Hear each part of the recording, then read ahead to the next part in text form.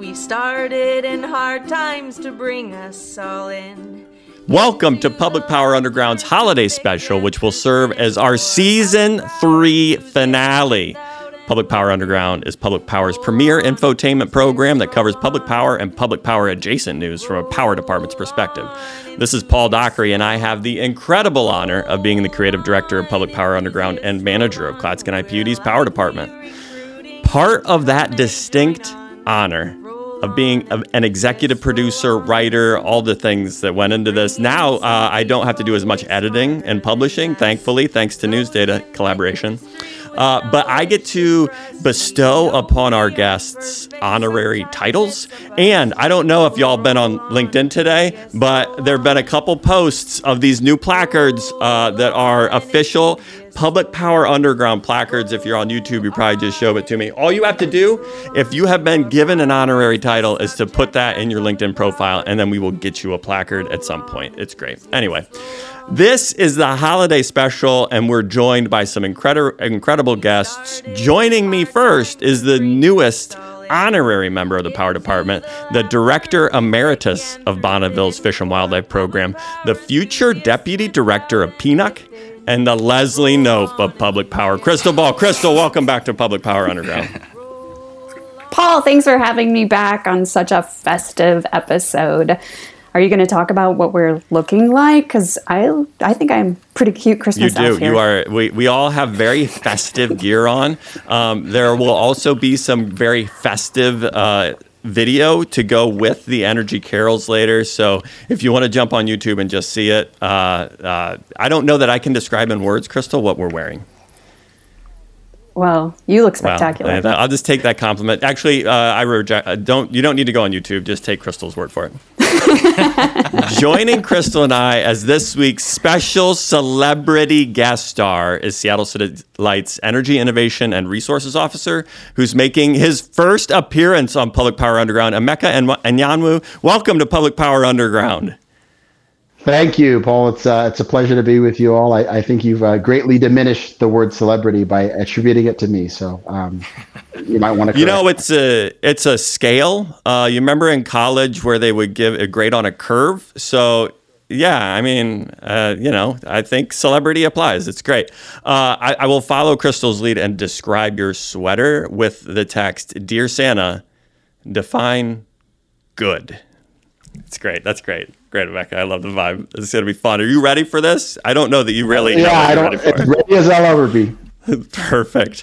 Well, coming up as another celebrity guest, joining us is Russ Manifel. Russ is the acting slice manager for the Bonneville Power Administration.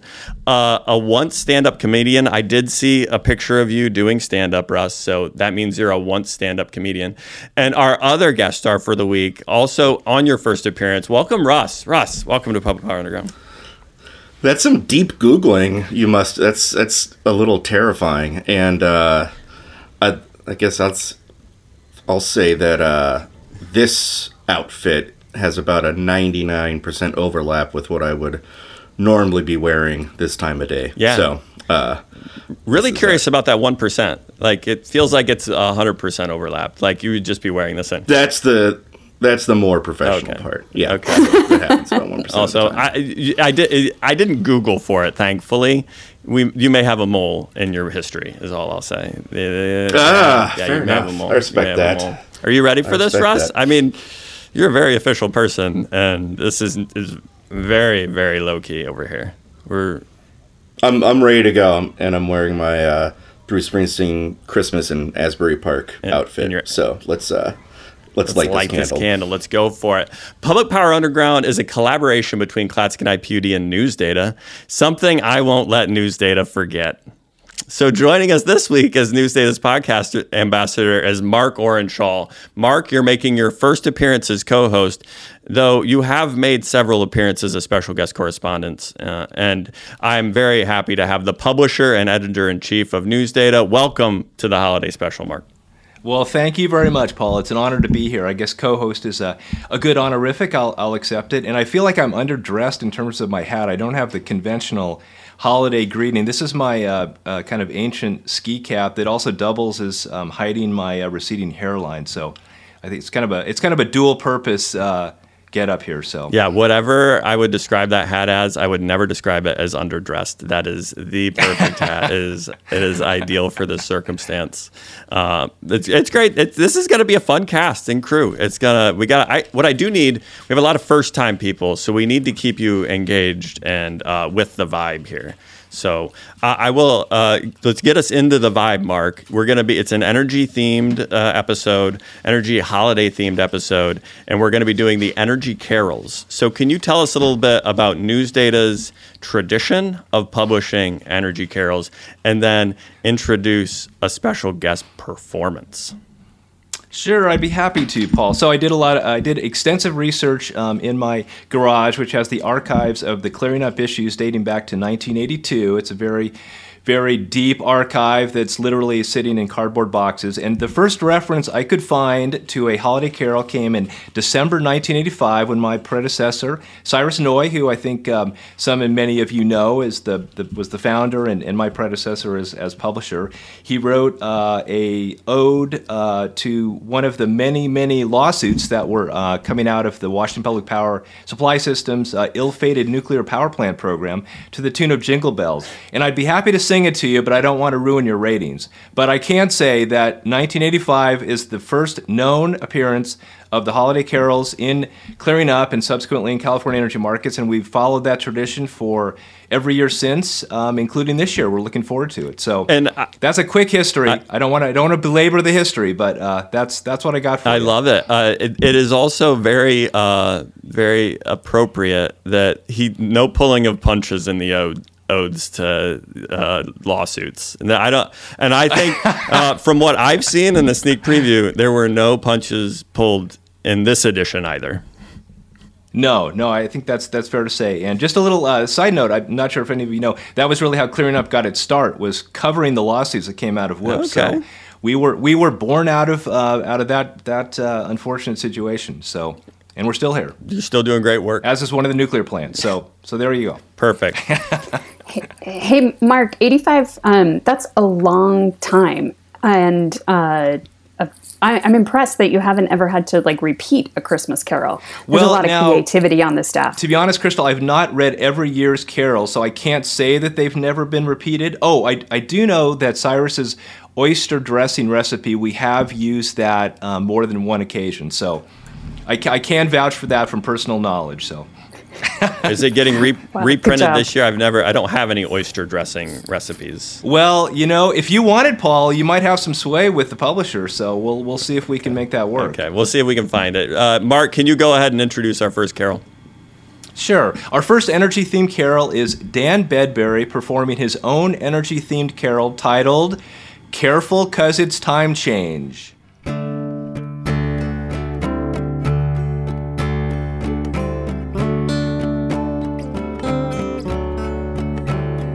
Said groggy ones to people everywhere.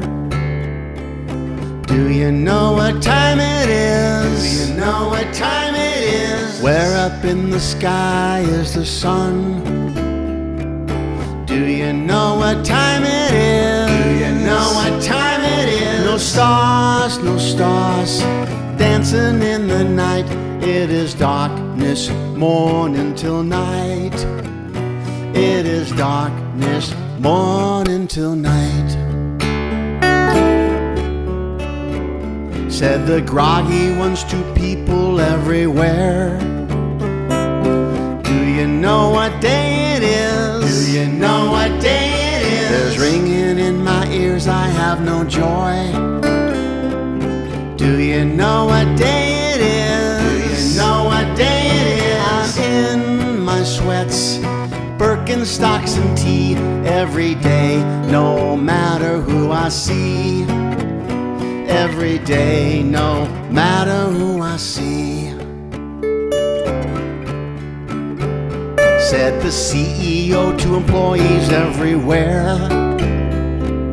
Careful 'cause it's time change. Careful 'cause it's time change. Wear bright clothes when walking everywhere.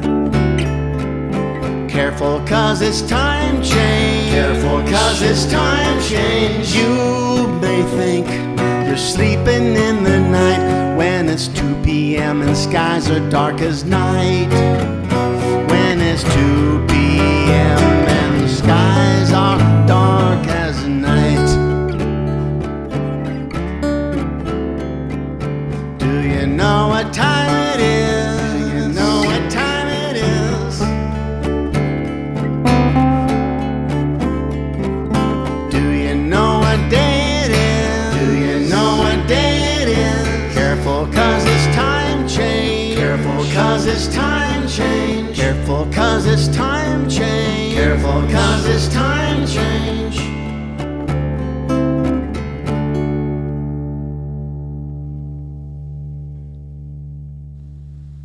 Thank you so much to Dan Bedbury. It was talk about a coup. I really pulled that one off, you know? I needed some seasonal time change jingles. Dan wrote, he performed. Excellent, Carol. Very excited. So thank you to Dan. Like a prestige drama, Public Power Underground can't have more than 12 episodes in a season, which means this is our season finale. So on today's end of year holiday special, we're going to cover all of the biggest stories of energy from 2021. We're going to prognosticate on some news headlines for 2022 in a segment we're calling Crystal Ball. And we're going to break it all up with guest performances of energy-themed carols, just like Dan's. They're not all about seasonal time change, though. If it were up to me, they'd be on Seasonal Time Change and Ted Lasso, and not necessarily all things energy. Maybe a Star Wars one. What do you think, Emeka? Did we need a Star Wars themed carol? Oh, I mean, as I told you, I'm OG Star Wars, so I'm always up for a Star Wars themed carol. We'll get some Boba Fett in there, introduce some new Ewoks, have some fun. I feel like there's some the Force. I mean, is very energy themed. If we can't get an energy theme out of the Force, what are we doing here, right? Yeah, it surrounds us, it binds us, whatever the line is from the movies. Yeah, just like electrons. Yeah.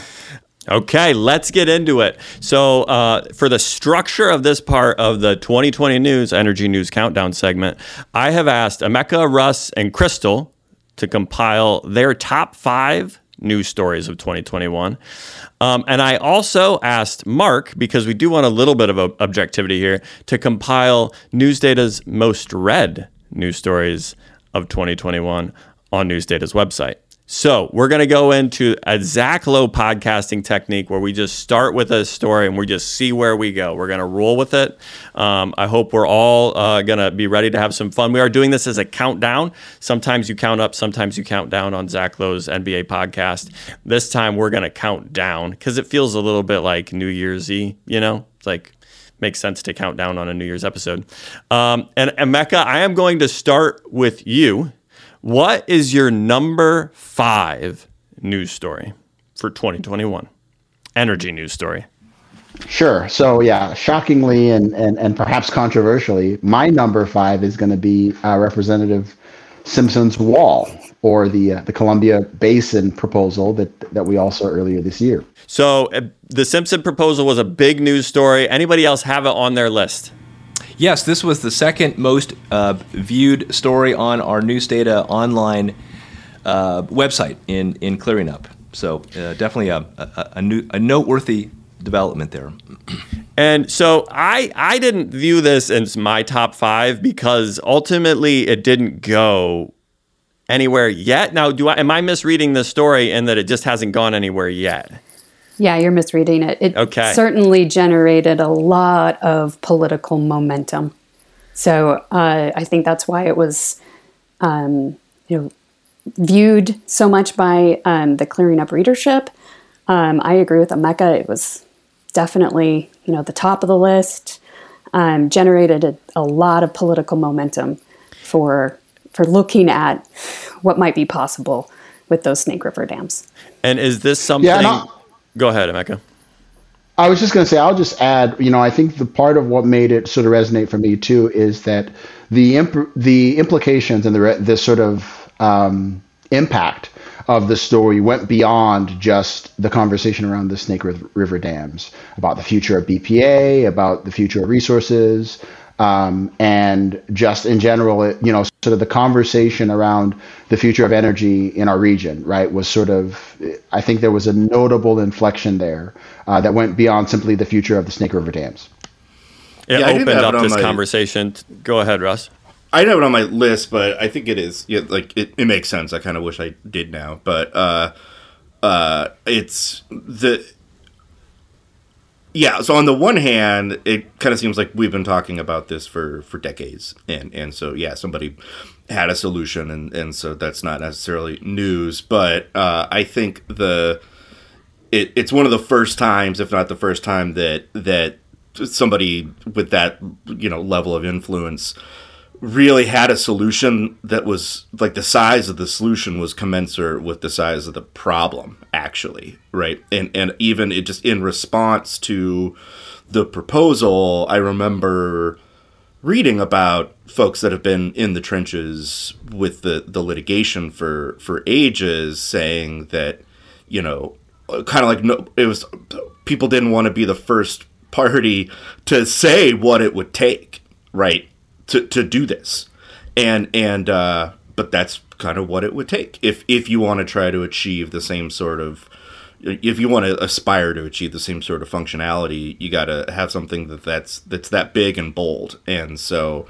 I thought that was pretty noteworthy that it was reflective of the size of the issue, or tried to be. Yeah. Just as a reminder, the Mike Simpson concept, Columbia Basin Fund, over $30 billion. So I agree with Russ. Yeah. Yeah, over $30 billion. There's a sense of scale, right, that conversation sort of lent to what it truly means to sort of replace resources, right? And sort of what we're talking about here is we're talking about this massive transition, away from fossil, and sort of what replacement resources, what the value proposition is there. So there's a whole scale to that was pretty, I thought was pretty sort of remarkable in terms of how it changed maybe, or how it sort of shone a light for people on sort of what really we're talking about here. These are massive things, massive undertakings. Yeah, and I think it put Senator Murray and Governor Inslee in the hot seat, and they'll be coming up with something mid-2022 that we'll all be very interested in learning more about. Yeah, already pivoting to the 2022 prognostication there, crystal ball. Crystal ball. That's right. That's classic crystal ball. Well, classic, a fish topic prognostication. So good. I'm going to segue this into, because you talk about it opened up the scope of this issue of decarbonization of our electric system. So I'm actually going to pivot to what I had as the number 2, because I think it's related, which is the Form Energy iron air battery. Because when you talk about the scope of the Snake River Dam removals, this flexible capacity and storage of water as energy, it needs to be replaced by something. And the technology, at least as it is promoted, that having that type of technology available in the iron air battery, that was my number 2. So I skipped around, but that's how I like to do it. I like to skip around. Any thoughts? If you have any takeaways from the Form Energy or iron air battery news, or disagree with me that obviously that is not the second most important news story? Sure, I'll do it. And here's what I'll say. I think it was noteworthy to me, and again, I don't want to sort of overplay the hand here, but I like to think of myself as a person who spends quite a bit of time sort of paying attention to energy topics, and frankly, I have only fairly recently heard about this technology. And sort of what I will say about it, I guess, is this. It is reminiscent to me of a lot of energy technologies and even storage sort of chemistries that have been floated in the past, which is lots of things sound really nice, really clean, really handy in sort of theory. I kind of tend to wait to get excited about the various proposals until somebody other than the for-profit developer or what do I want to call it, sort of inventor of the technology says that it has some real legs, some real sort of practical application. So again, I think it's interesting. I think there are a lot of interesting, innovative ideas out there around energy storage technology, battery chemistry, but I don't know that there's enough tangible evidence for me to make my top 5. So there you go. Yeah, I think it's a little bit. I respect it, Paul. First off, I want to validate you. Gotta take a shot. I got yeah, bat. but I feel like it's a bit. So I hemmed and hawed about having green hydrogen and the inevitable green hydrogen economy on my list, but that's like inevitable. What a word! Yeah, that's been one of my like clear-cut inevitabilities for 10 years now, and it just doesn't happen, right? And so I think that it's maybe a bit more crystal ball segment than year in review. Well, there is a lot of investment in new technologies for energy transformation. I picked one of I think Form Energies. I think the iron air battery may be one that can make a lot of sense. To your point, Emeka, it is not commercialized yet, and without you making a commercialization, it's probably hard to count on it. But is there anything else on the technology front that y'all are seeing that you think? Did you have any other like technology innovation that got into the top 5? Russ, you didn't put green hydrogen in yours, I take it. Anybody else have any like technological innovation? Or are we all just batting singles and doubles, as my old mentor used to say? Just go out there and bat singles and doubles to get. Not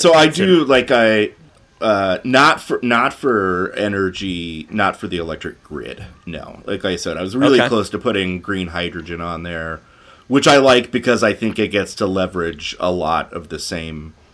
I think it leverages more of the existing infrastructure than most other technologies, aside from, I don't know, pump storage, which leverages gravity, one of the oldest things. It's innovative, that gravity thing. So innovative. Gravity. So hot right now. That's close. But on other technology, and I think I might have stolen this from a conversation with you, my number 5 is electric trucks.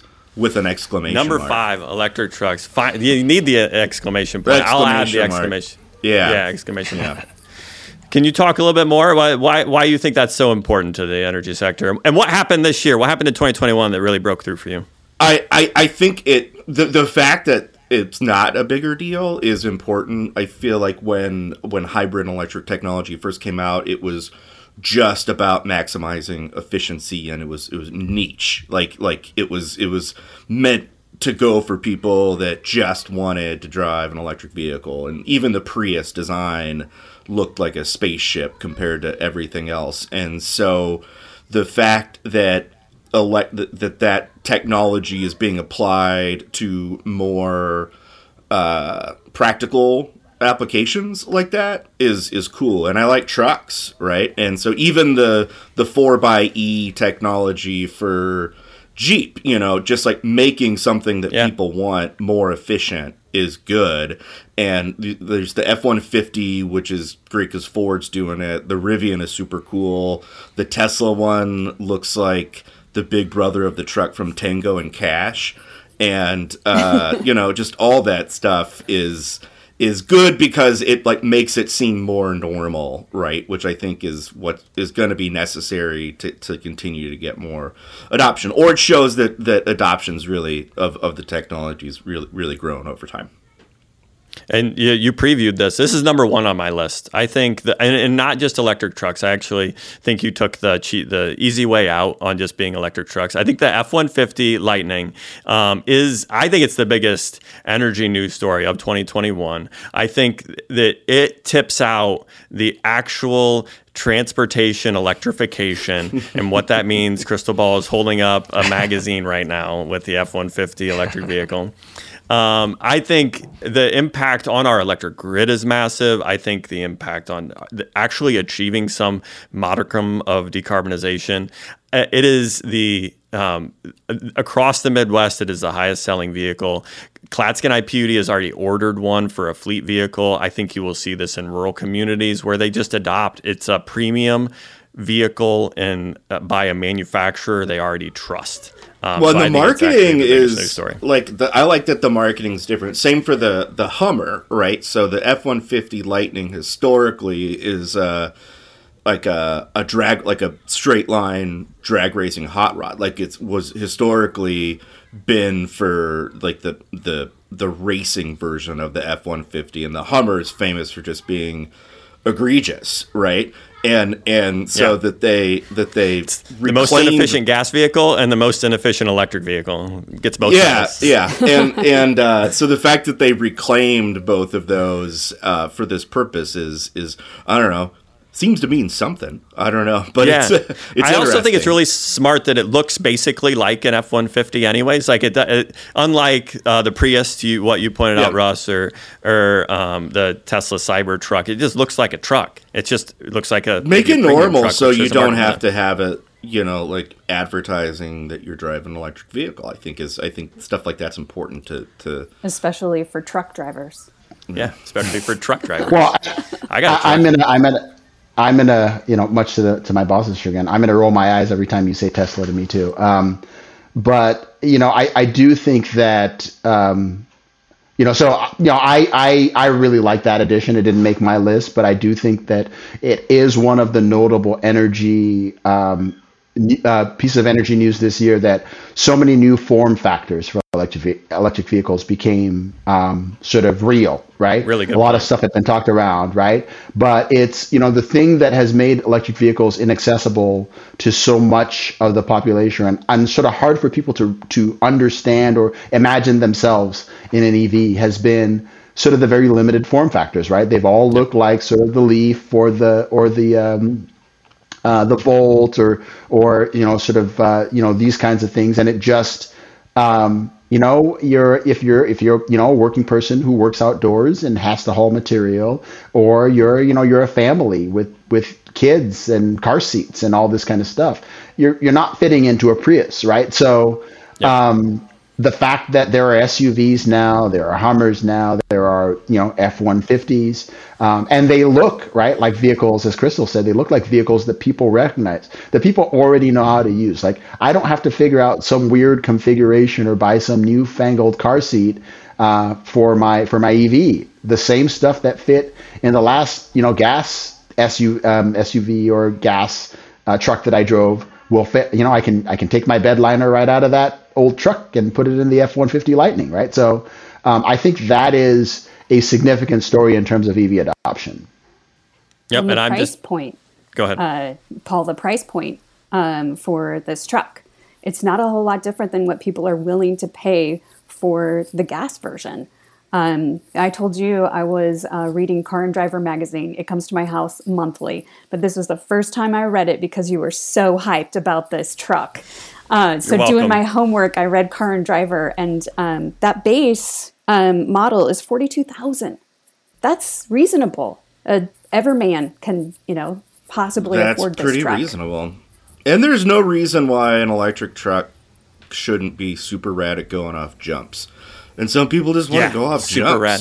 Right? Yeah, we know where Russ is at. He earned that headband. He earned that headband going off jumps.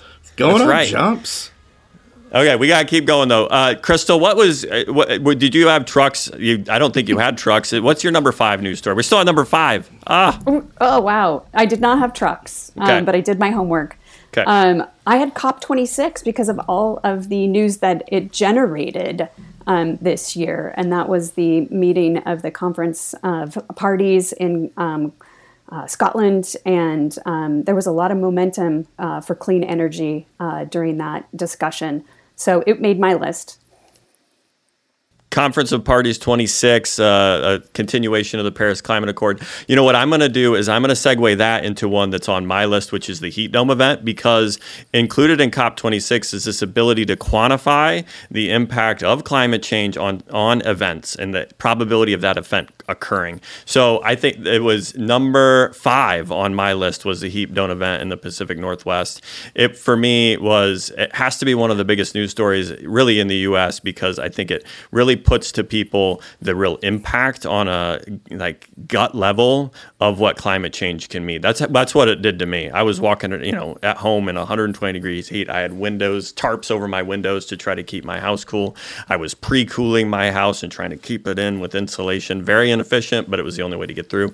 Anybody else have COP26, heat dome event, weather event stories?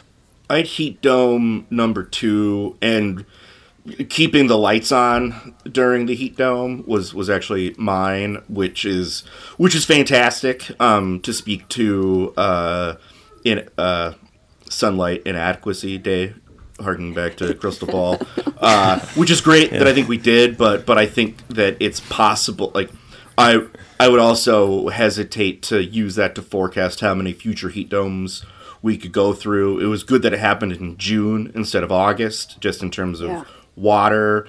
And in respect to that, you didn't have simultaneous heat dome in California, right? And so it was great that our infrastructure works, but I think hopefully it's a wake-up call. Also, I don't know if people saw news about the road that buckled in Portland. I saw it. That was around the corner from my son's daycare, and my neighbor across the street works for the Portland Bureau of Transportation. And I picked my son up, and I see it, and it was like 2 feet high, where it expanded into the middle, and it was concrete instead of asphalt, and it buckled up 2 feet high. And my neighbor got called out and was just taking pictures with his cell phone, sending them to his boss. Like, what are we doing here? Like, what happened here? And I wouldn't have even thought that something like that would happen. It was 118 degrees in Portland. It had to be higher right there. But yeah, anyways, so that made my list. Yeah. Emeka, you're a trained distribution engineer. This is yes. Our systems aren't designed for this temperature. And I'm just going to say that. I don't know if that's true. Please correct me. Was this on your list? No. I mean, I think it's true, right? So, I mean, the way it showed up on my list was sort of a combination of the heat dome event and the Texas outages, right? And it was sort of all of this sort of reckoning with the implications of reliability and resiliency on our systems, right? And you're right. I mean, from the just capacity perspective of the ability of wires and equipment to handle the kind of flows that you're going to see in that kind of situation, to the physical capabilities of those devices, those assets to withstand operating in that kind of heat. I mean, for most of our, your transformers, your conductors, those kinds of things, right? They have sort of an acceptable range in which they are able to operate without appreciable loss of life, right? And so you layer on, systems that are designed to operate within a temperature band that really, I always tease my Northwest friends as a Midwesterner about, calling 85 a heat wave, right? But when your systems are designed to that, like what we saw in Texas, where you've never really contemplated the idea of freezing temperatures, let alone freezing temperatures for days on end. I get that certainly there was a lot of reason to second guess and to sort of make sure that there was accountability for the design gaps that were there. But I also don't know that you could have completely faulted anyone for not expecting freezing temperatures in Texas, for days and days on end, right? And so I think there is a real sort of reckoning with, especially as we talk about an increasingly electrified society.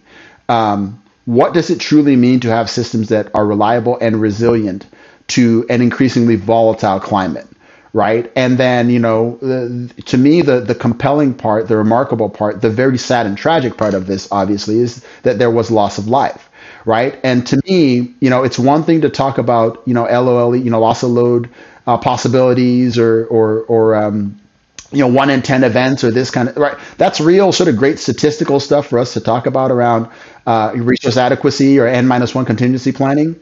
When people die, right, when there is loss of life because of those choices, I don't know that, any of us have a family member who we think, well, I'd be okay if I lost them in a 1 in 10 event, right? Or a 1 in 100 event, right? Like, so it's this concept of really being honest with ourselves about what the implications of this transition are going to be, and most importantly on the most vulnerable people in our society, right, who as always bear an inordinate and sort of disproportionate burden of these kinds of events. Emeka, on the loss of life, that's why I have it, the Texas blackout, at the top of my list. So Texas blackout, top of my list because of what happened. Millions of people lost electricity. All 3 PUC commissioners resigned as a result. All 5 board members resigned, and the CEO was ousted, and hundreds of people died. So I have it at the top of my list because of what happened as a result. I remember listening to Beth Garza, who was invited to the Northwest Power and Conservation meeting in May, and I remember listening to her talk about what happened, and when she talked about that loss of light, my stomach just sank. I would have hated to be a person in charge and have that on my shoulders. And they're not in the business anymore. And it just, it's really heavy. Yeah, it really is very heavy. It's interesting too, and I'm actually going to pull a bit of an audible on Paul here, because the list that I shared before this, I'm going to swap my number 2 and 3, right? Because I think my second thing is actually related to this, which is this conversation that is mainstreamed around energy equity and energy justice, right? And the equity of the transition that we're talking about. I read a piece of analysis on a publication that I won't name, not clearing up, don't worry, Mark, that talked about sort of the value proposition of ERCOT, right? And whether or not the costs, right, those sort of eye-popping energy costs that they saw during their event were worth sort of the price of admission in terms of what value they had been able to extract by sort of having their own grid. And I couldn't help but think, Crystal, like you're saying, sort of how heavy that is when it's like, yeah, but people died. Like, I really don't want to hear about whether or not it was financially a win, right? Nobody won when people died, right? So I think that's, for me, us finally having this conversation at a national level, right? The appointment of Dr. Shalonda Baker and the energy justice movement within DOE, right, and sort of making that a priority.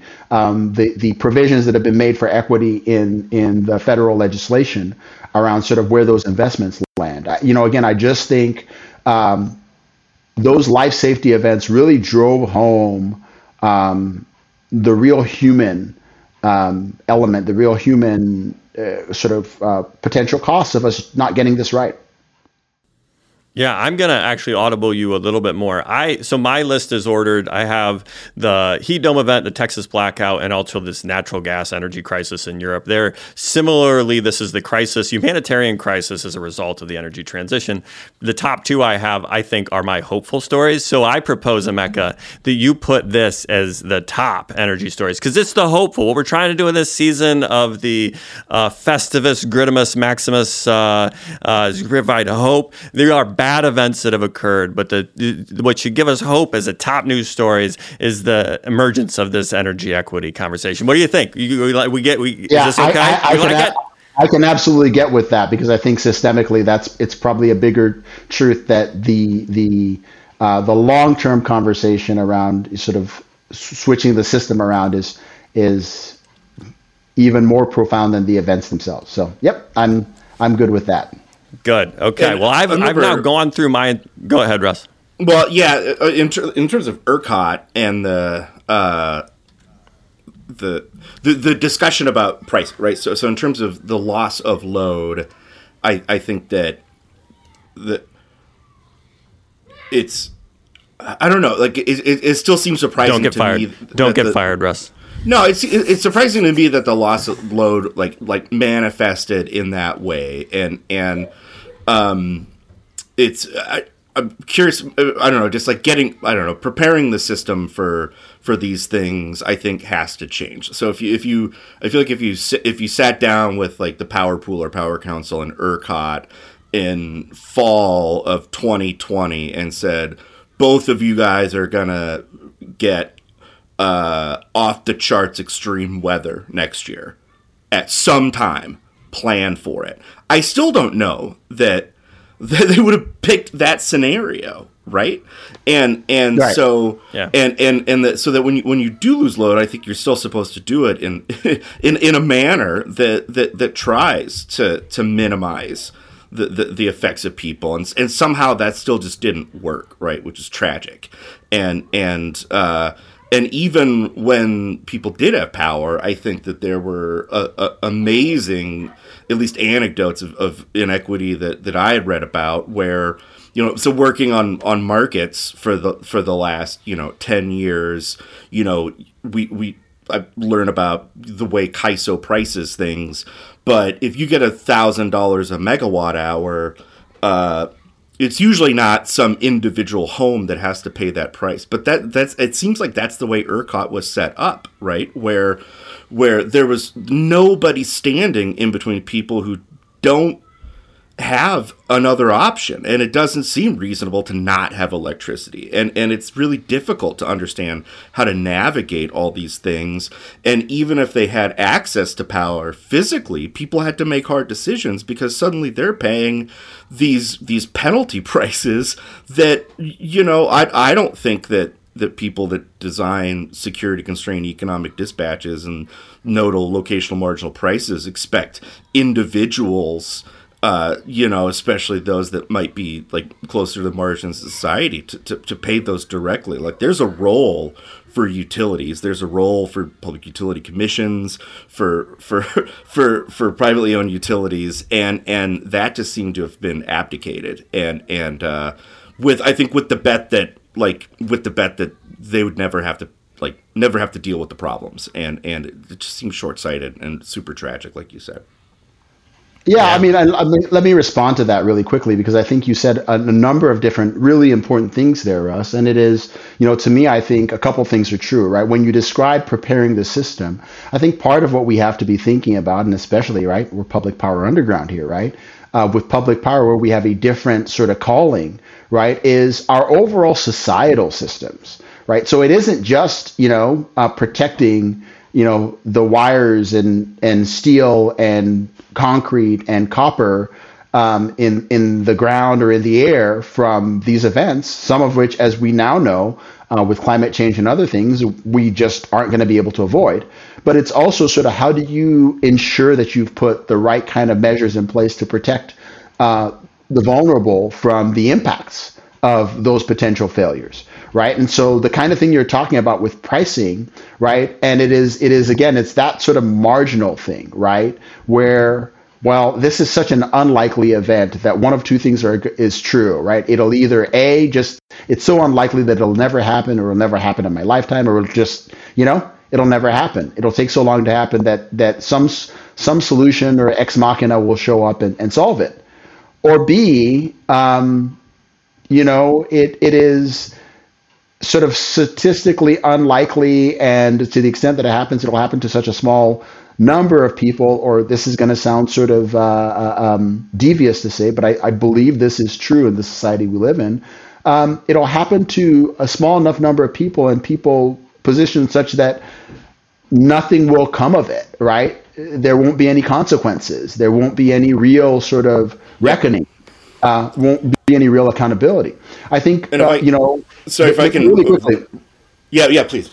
Yeah. So the contrast to that, I will just say, is what we've seen in California with the fires, right? I think 10 years ago, if you had talked to some of the utilities that were involved in conversations around wildfires and wildfire prevention, and you had told them that they would be facing they would face bankruptcy, right, because of liabilities they sustained in wildfires, they might plan their systems differently. They might invest in their systems differently. But that specter wasn't necessarily there. It wasn't probably part of their rate making conversations or prudence conversations with their commissions, and so those things didn't happen. And I hope we don't wait until something like that happens with these events to sort of recognize that we have a responsibility to care for vulnerable people in those events. And going back to my super callous sounding holiday from earlier, I worry that the part of the reason things like that were able to happen is because entities decided it's worth the risk, right? And that people are still thinking about it just from an economic perspective, right. And that in part that's the reason it happened. And I joked about demand response, but I think people accepted the risk that was going to happen. And I think that they were accepting that risk on behalf of a bunch of other people, right? Yeah. Right. And it behooves us as an industry to be really thoughtful about those things and take into account who is really going to affect, right? And that's a conversation that needs to start happening more or continue happening. Well, I mean, it's lies, damn lies, and statistics, right? At the end of the day, right? Statistical risk and real life risk are two entirely different things. Mecca, can you introduce our next musical interlude? Absolutely. So the Underground's own Aaron Guillory and Ian Bledsoe are performing the energy-themed carol titled Silver Generators, written by NewsData's David Krause.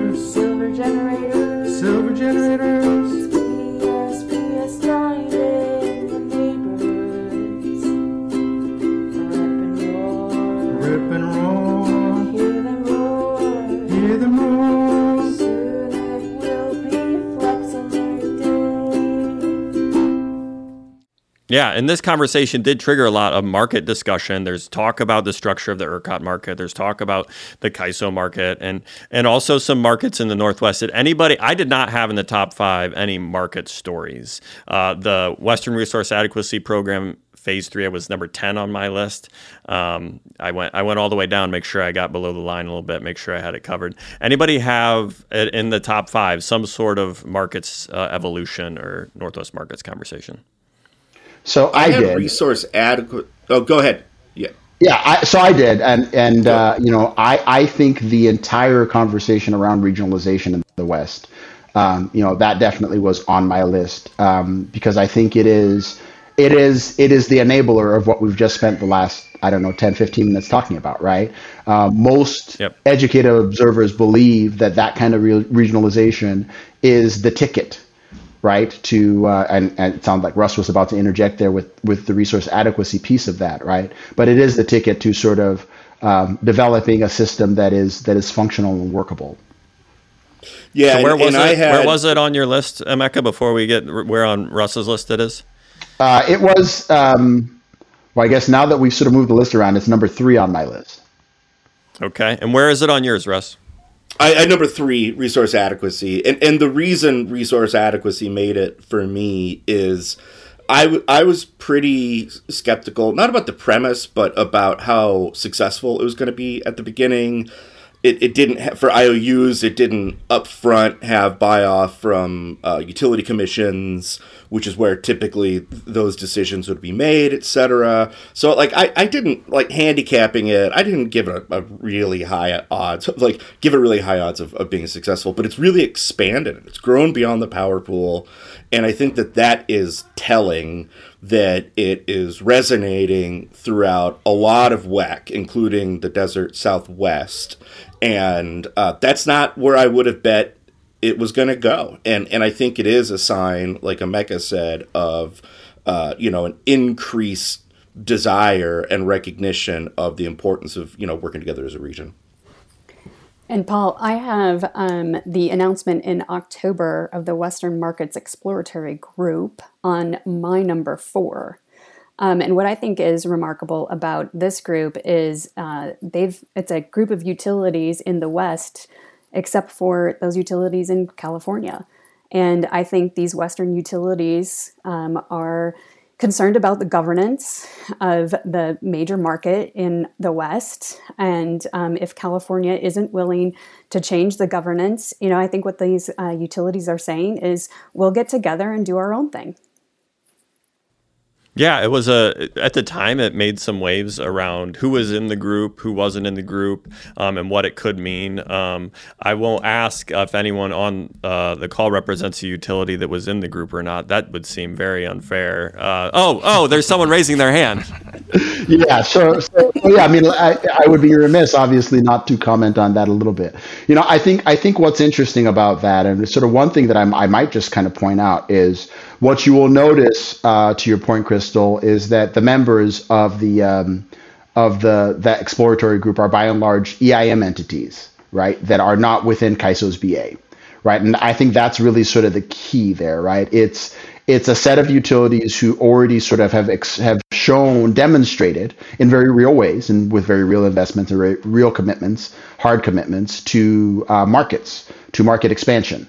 Right. And so that's the thing. But you're right. I mean, I think there's also a realization in there of some pressure, for many of those utilities that I think we know, and Russ mentioned the Southwest, right? For many of those utilities, they now have sort of regulatory pressure on them to figure out what comes next. Now, sure, I mean, I think there is definitely a conversation about the fact that the timing of that pressure, right? For many of them, they've got some time to sort of decide what they're doing. So they're not being asked to join an RTO within the next 2 years, is I think one idea that was floated sort of shortly after some of the events a couple of years ago came up, or I guess last summer, the summer before last, and so they have some real pressure to demonstrate proactiveness and sort of engagement, and so that's part of what's going on there. I do get, and just to maybe pick up on Russ's thread about the Northwest Power Pool's resource adequacy program. It was and is remarkable in its, how, it's sort of this voluntary groundswell of support, right? Which is just, uncommon, absent sort of regulatory pressure or regulatory mandates for this group of such diverse entities to sort of come together on something like that. And obviously, the contrast here to the WMEG is that that's sort of at least for now, I think the belief is that, it will expand, but at least for now, it's such a small group, right? And by and large is sort of perceived as exclusive in a way, right? And not necessarily transparent to non-participants. And those are fair criticisms, frankly, of it. But it's also sort of fair to recognize the position, as Crystal described, that many of the entities that are participating there are in. and then just like I said, the criteria of EIM entities and the ability to provide and engage in solution finding with the benefit of experience to a certain degree as far as organized markets go. Yeah, it's a good context, and I think there is the interesting thing Russ pointed out about the breadth of the participation in the Resource Adequacy Group, and the purpose of those in the Western Markets Exploratory Group is really intriguing, and maybe we'll also have some discussion about those in the 2022 Crystal Ball. We've gone over a lot of the big energy news stories. We're down to just a few left. I think I've gone over mine. The heat dome event, Texas blackout, the natural gas market prices, that really the crisis in Europe. I think those three are kind of the different ways the energy electrification transition and global warming will have on our energy markets. I think for me, really compelling. And like I mentioned, the technology that may be a solution and gives me hope are my top two.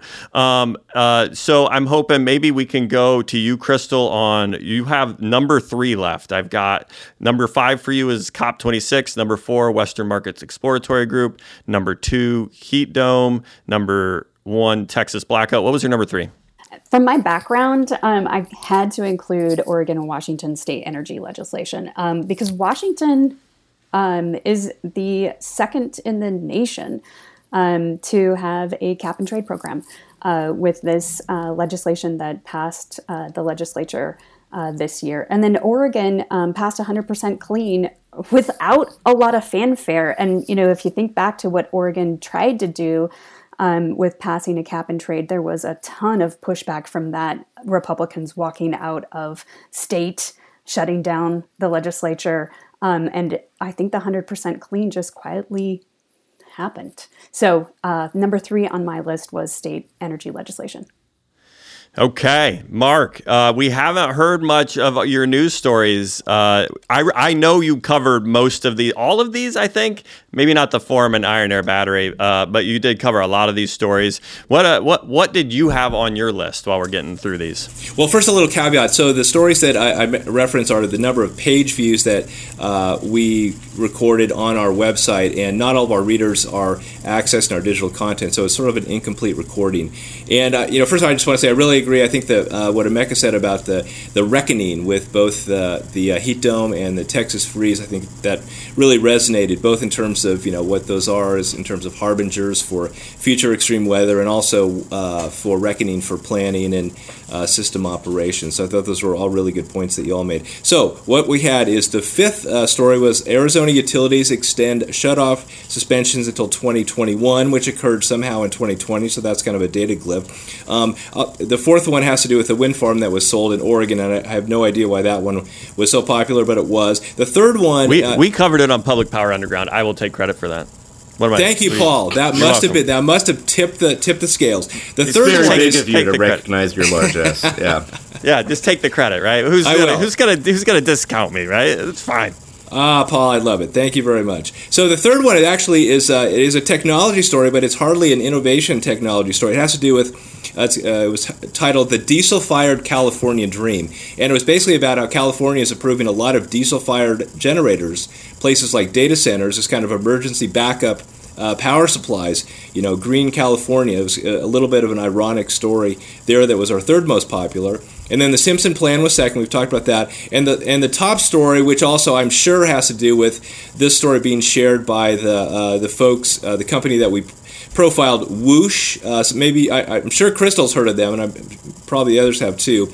They have this fish passage system that's getting some play, and that was for some reason our top read story. So that's what we have for our news data. It's again, I really think the heat dome and Texas freeze were the biggest stories, and but that's what our data shows. So.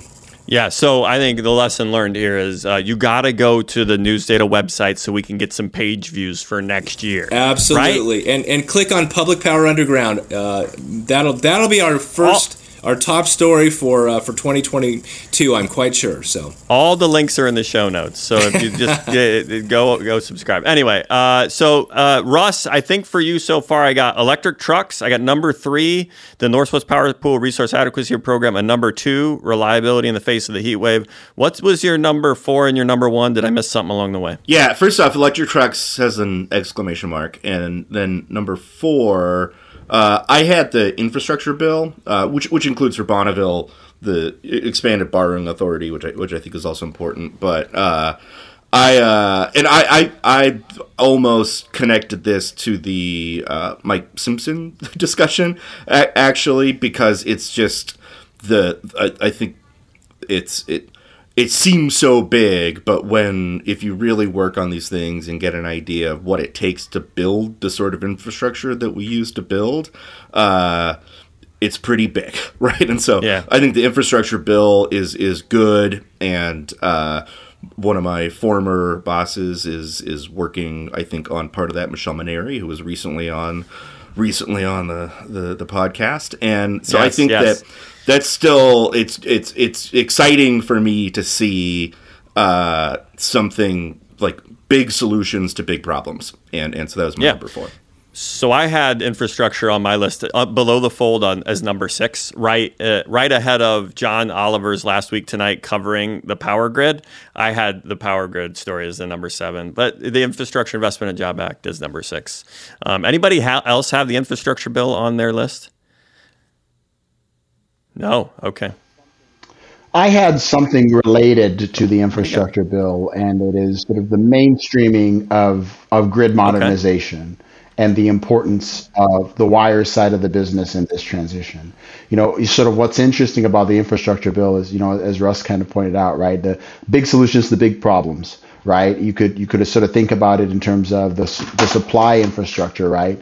And the conversation around the dams. But you could also think about sort of the level of investment and the sort of the missing money problem almost there of the level of investment it will take to really build the delivery system that will be necessary to deliver these clean resources to load, right? And so the fact that is getting so much play, the fact that there is so much conversation about the transformation of the grid's architecture to allow for distributed resources, to allow for better situational awareness and sort of flexibility, demand response adequacy, right?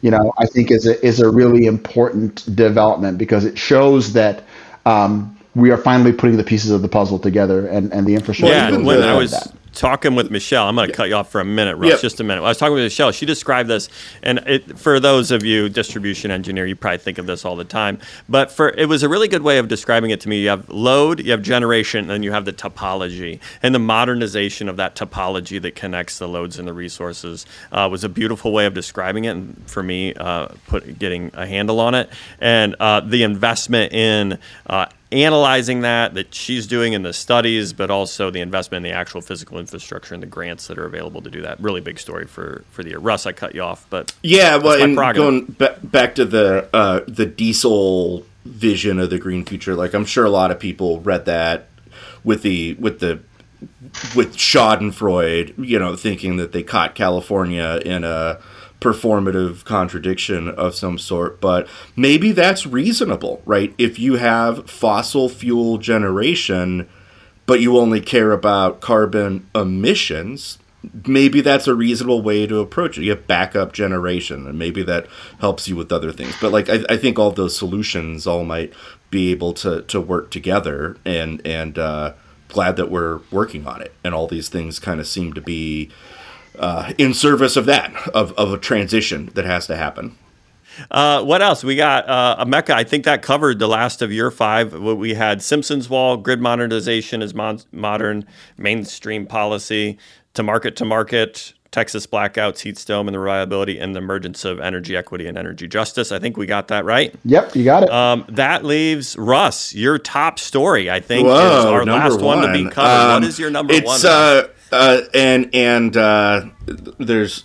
It may seem mundane, but rates are never mundane, and this is Public Power Underground. So BPA, the RDC triggered, and power rates were reduced, and so we've got kind of a whole bunch of stories about change and investment, and I feel really good that BPA and the region was able to work together to keep rates flat, low, and reduced in some cases, right? And that things still performed really well. So that's my number one.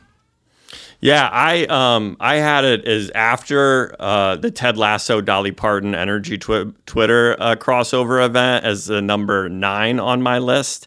I do think, and we can be honest here, Russ, I know you work at Bonneville, and this is big news, don't get me wrong, but it largely is a result of the story about energy prices increasing over this period, right? It's a story about your secondary revenues going up, and that is, for me, that story was a bigger news story. And the rate reduction was just it was caused by some nice increased secondary. Well, I think for the RDC, that's fair, but yeah, I don't know about with the rate reduction, but I'm going to push back. Yeah. I love it. I love a good pushback. I'm never right 100% correct. I'm occasionally adjacent to correct. Yeah, I'd say strategic plan at Bonneville is to manage the cost of Bonneville programs. And we have been doing that since 2018. And I think that was a big reason for the rate reduction. It's good marketing. But really, is that the bigger driver, or is it the power prices for the next rate period are just way above what we've seen in rate periods prior? Like, it's just natural gas prices were higher, your secondary revenue were higher. What am I missing? Am I completely off base? So yeah, let me maybe suggest the middle ground as a Bonneville customer, right? I mean, I think again, much like what we talked about with Representative Simpson's proposal, there's a bigger picture implication to what happened with Bonneville and the rate reduction in the RDC, which is what Crystal is talking about. The long-term implications and what that says about the ability to manage costs, to control costs, to recognize the direction that energy markets and energy values are going, right? Because I think it would be a mistake in lots of ways to simply consider what happened with energy markets, to your point, Paul, as just sort of this weird outlier, never to be seen again, right? What it really it demonstrates, right, is that there's a theme, there's something thematic there about cost control and cost management and secondary revenues, right? That's very relevant to, for example, the EIM conversation for Bonneville, or future conversations for Bonneville and the rest of us, all of us in the Northwest and in the West about, day ahead markets and RTOs and wonderful and fair price formation, Russ. It's I'm more than happy to agree with my panel mates, and also I think that, Paul, if it were that much about the volatility of secondary pricing, I think that rate cases would be a lot more volatile than they are right now. But I think that the fact that the rate increases and decreases are not that volatile, and that the last rate decrease has been following, I think, a trend of either staying with inflation or below inflation, I think it might be a bit too reductionist to say that it's really about secondary prices. I'll just admit I was wrong. I do not want to be reductionist. I do want to give Bonneville credit for their cost control. I absolutely agree. I probably misspoke on volatility. That really wasn't my point. It was more about the point that, hey, energy prices are going up. Secondary revenues are increasing. And that carries the day when you have a system that is sold firm energy on a firm basis and then offsets rate reduction on secondary revenues. Bonneville is not the only utility that has that dynamic. Most hydro-based utilities will be susceptible to secondary revenues for a lot of it.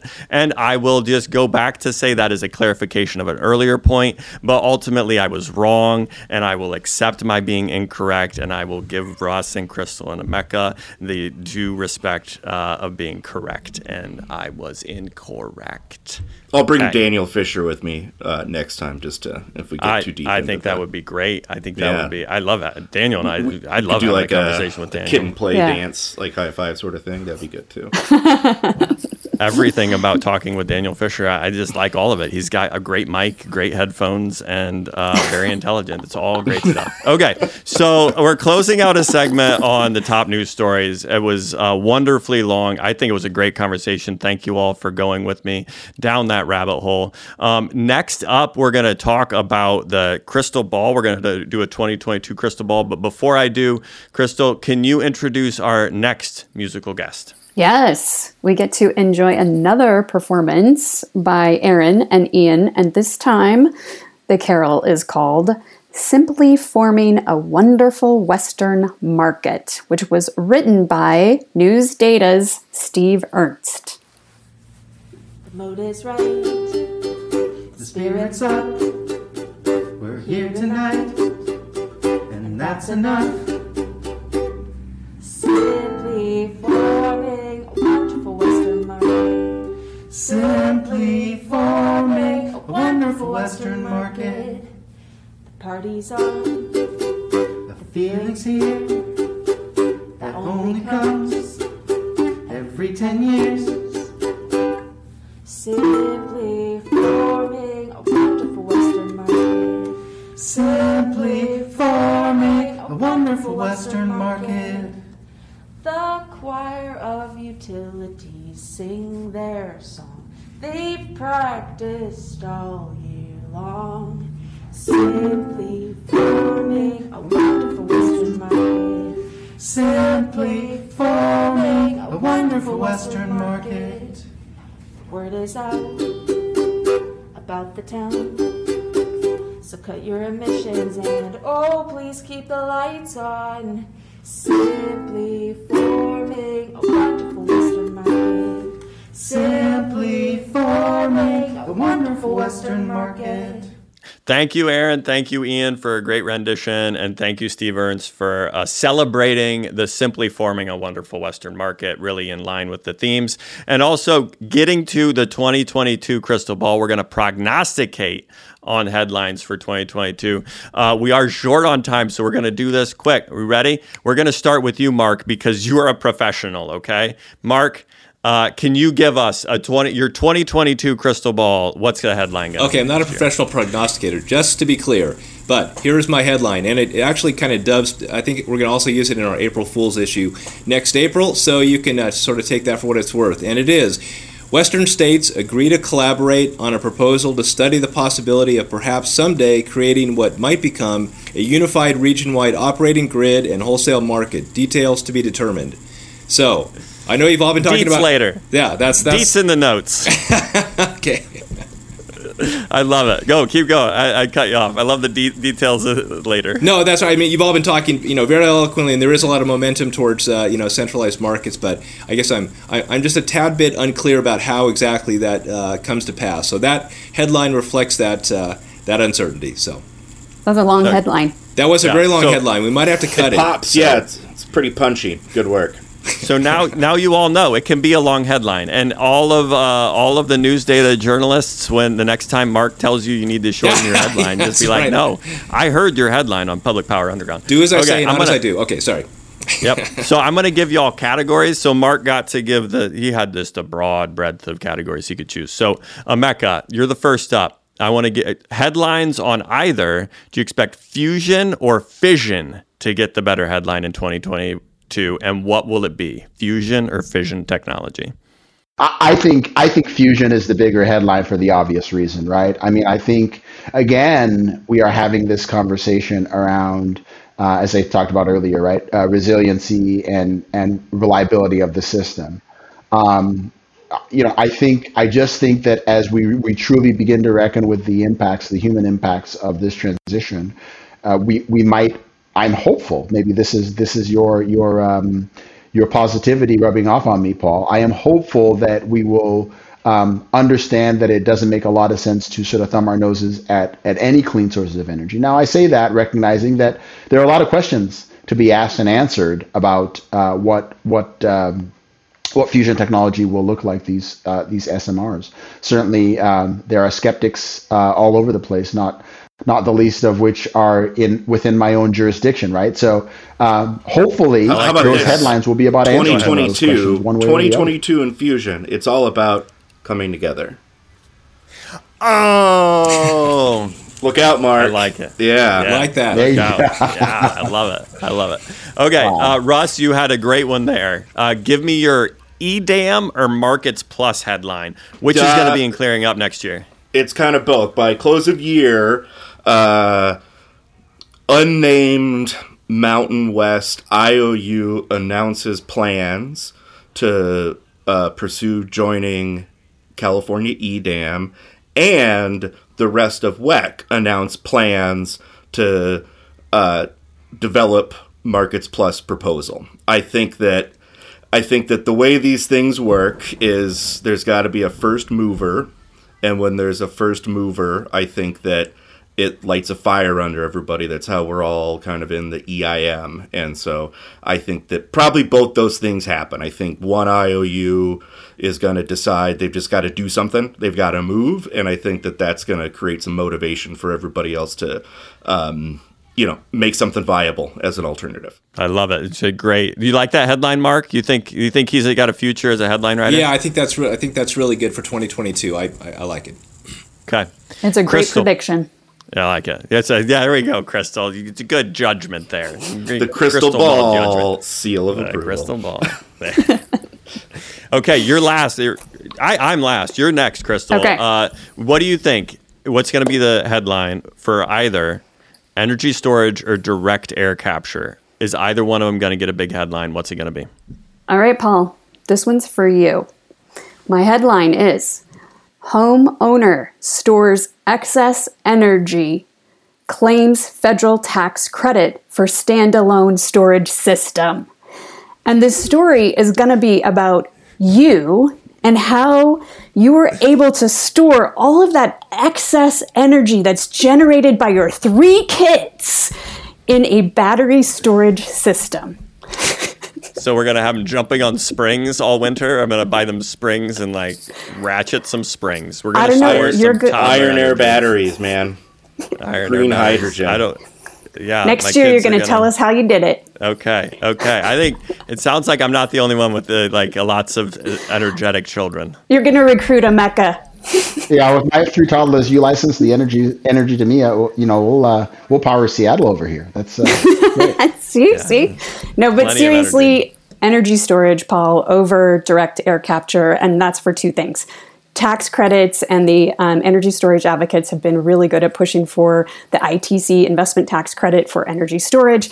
And the second thing is lots of support from clean energy advocates for energy storage, whereas there are critics on direct air capture. Those critics think that direct air capture is a distraction from the focus on the transition from fossil fuels to clean energy. So energy storage has the headline.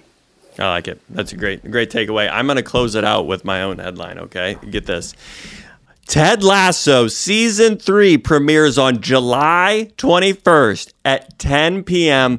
Mountain Standard Time for the West Coast. Are all of you aware of the proposal that California, Oregon, and Washington petition the Department of Transportation Secretary Pete Buttigieg to transition to permanent Mountain Standard Time? This can be done without any legislation from the federal government and is at the sole discretion of the Secretary of Transportation. Are you aware? If you're not aware, you're not listening to Public Power Underground. I am sick of the hubris of time change. Humans cannot change time. No, we can't change time. We can only change clocks. Okay, and that's all we've got for the crystal ball. I think we did a great job. Mark, are we hired for headline writing? You are. I'll put you on the payroll immediately. Okay. Maybe a little bit of please don't do that, Mark. But yeah, I can't do that.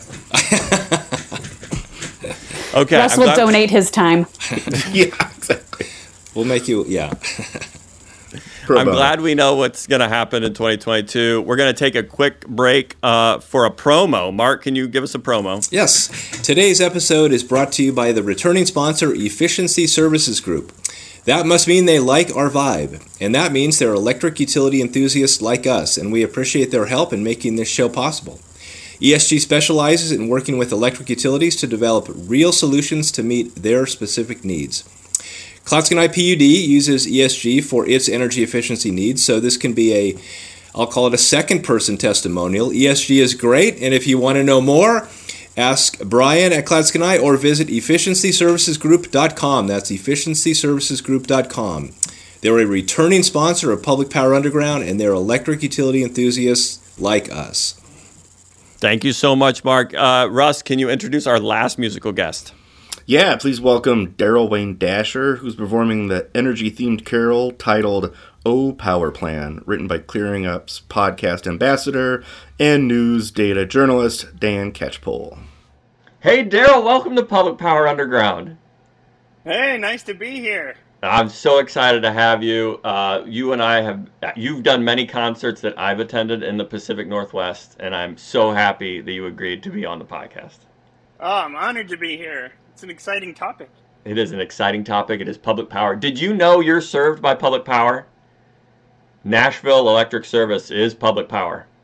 I did not know that.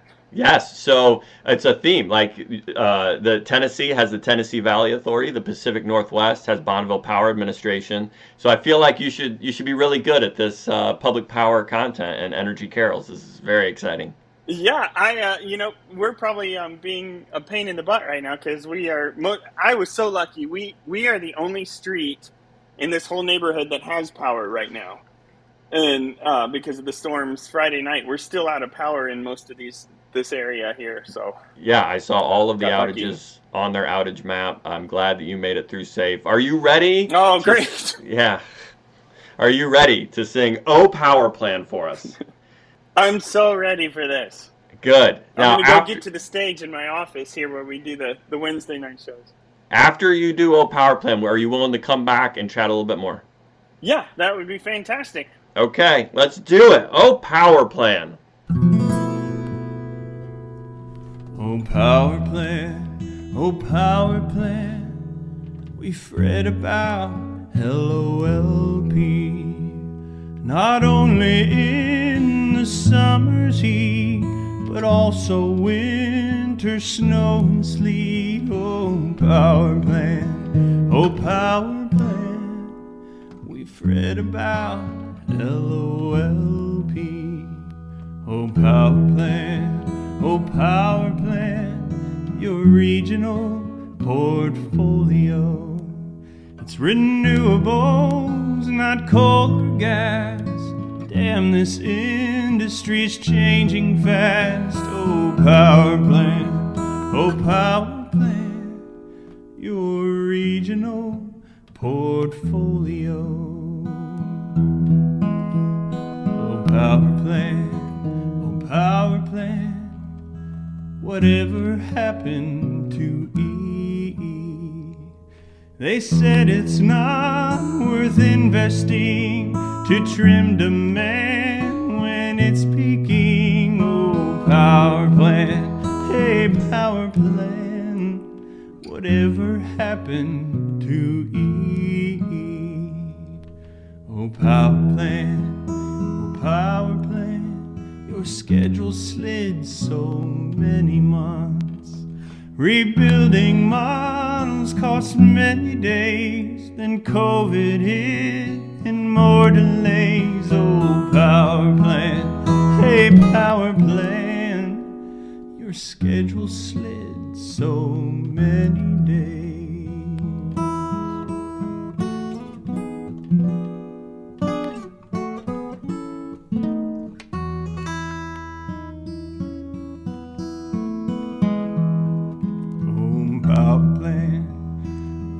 Power plant, staff's working 18-hour days. Preliminary model runs, staff's crunching numbers until 1. Oh, power plant, staff's working 18-hour days. Oh, power plant, reviewed through so many meetings. CRAC, DRAC, SAAC, Power and Fish Committees, oh, power plant, a power plan, reviewed through so many meetings. Oh, power plant, oh, power plant, good luck at pleasing everyone. Public comments pouring in, and everyone has opinions. Oh, power plant, oh, power plant, good luck at pleasing everyone. Oh, power plant, oh, power plant, the end is almost here at last. When it's published and in the can, staff can see their kids again. Oh, council staff, thank you for your hard work. Oh, power plant, oh, power plant, the end is almost here at last.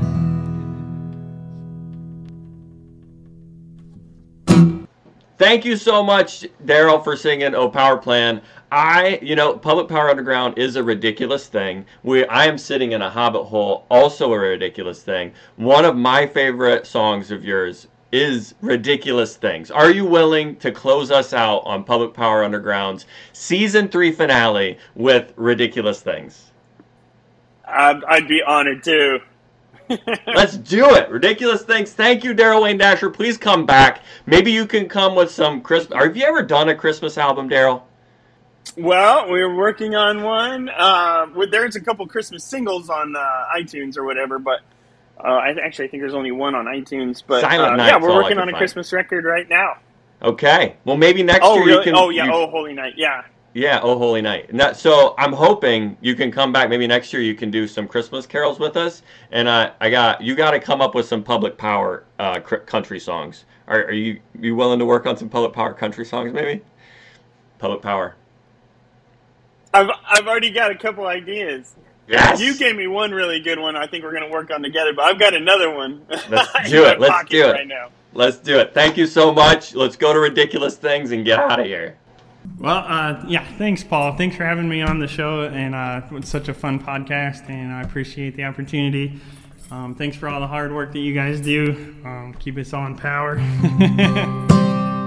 And so Paul thought this song off of my Reincarnation record would fit the theme a little bit. It's called Ridiculous Things. And thanks again for having me, you guys. I appreciate it.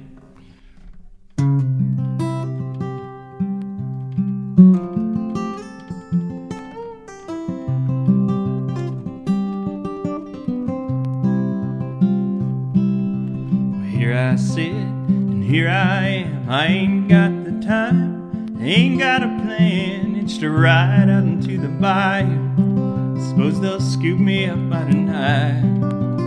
It's so good to be alone. Me and Mother Nature might write us a song, and it's so nice to have a chance to rest my mind. Well, I got a good friend back home, keeps in touch, keeps track of my career, but he don't like it all that much. He said, why you gotta go and do ridiculous things, like booking Cleveland the night after New Orleans, like you weren't even thinking about things, like it don't even matter. And why you gotta go and do ridiculous things? I said, I don't know, but I know what you mean, and I guess it's just a little difference between the way we like to live our lives.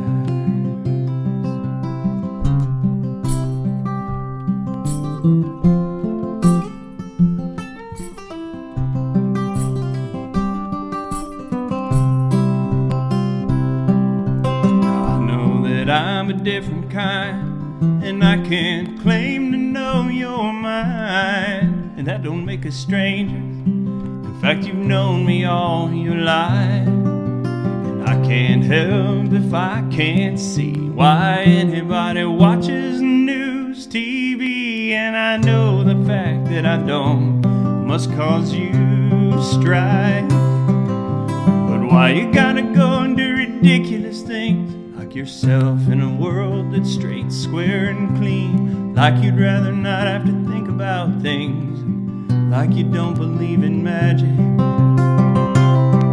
Hey, why you gotta go and do ridiculous things? He said, I don't know, but I know what you mean, and I guess it's just that little difference between the way we like to live our lives.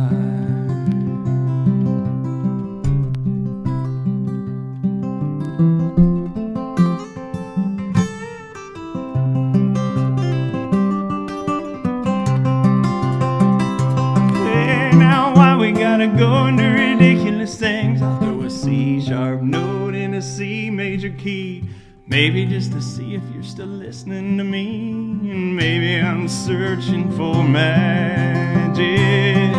Hey, why we gotta go and do ridiculous things?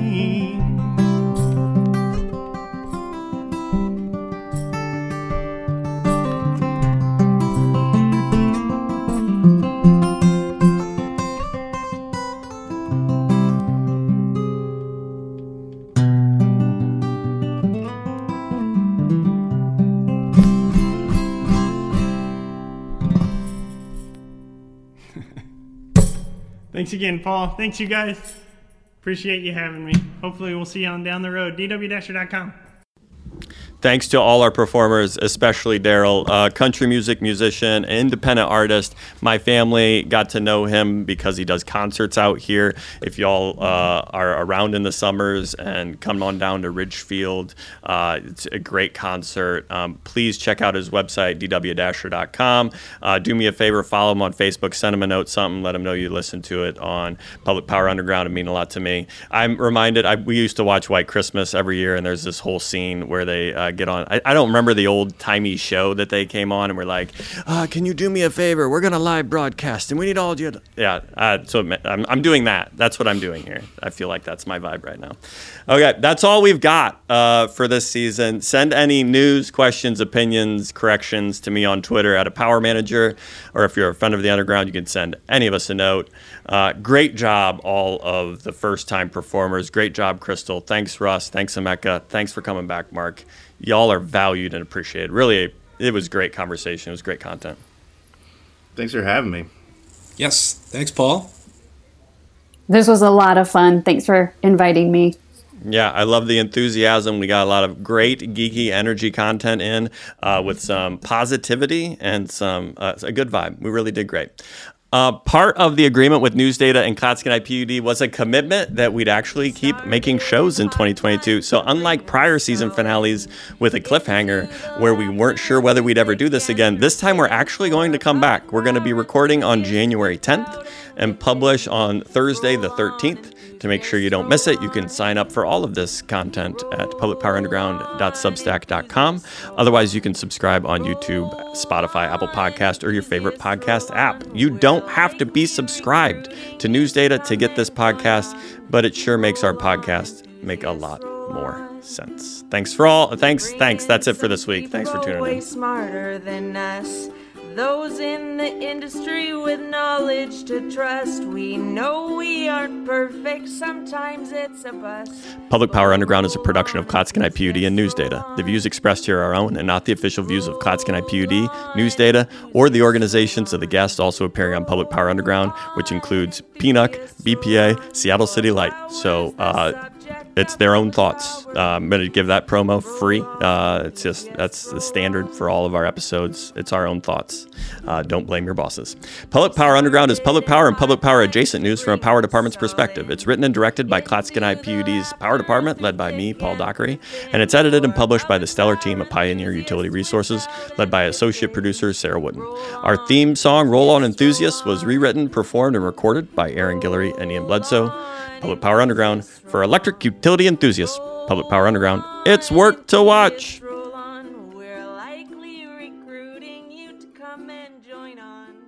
Roll on, enthusiasts, roll on.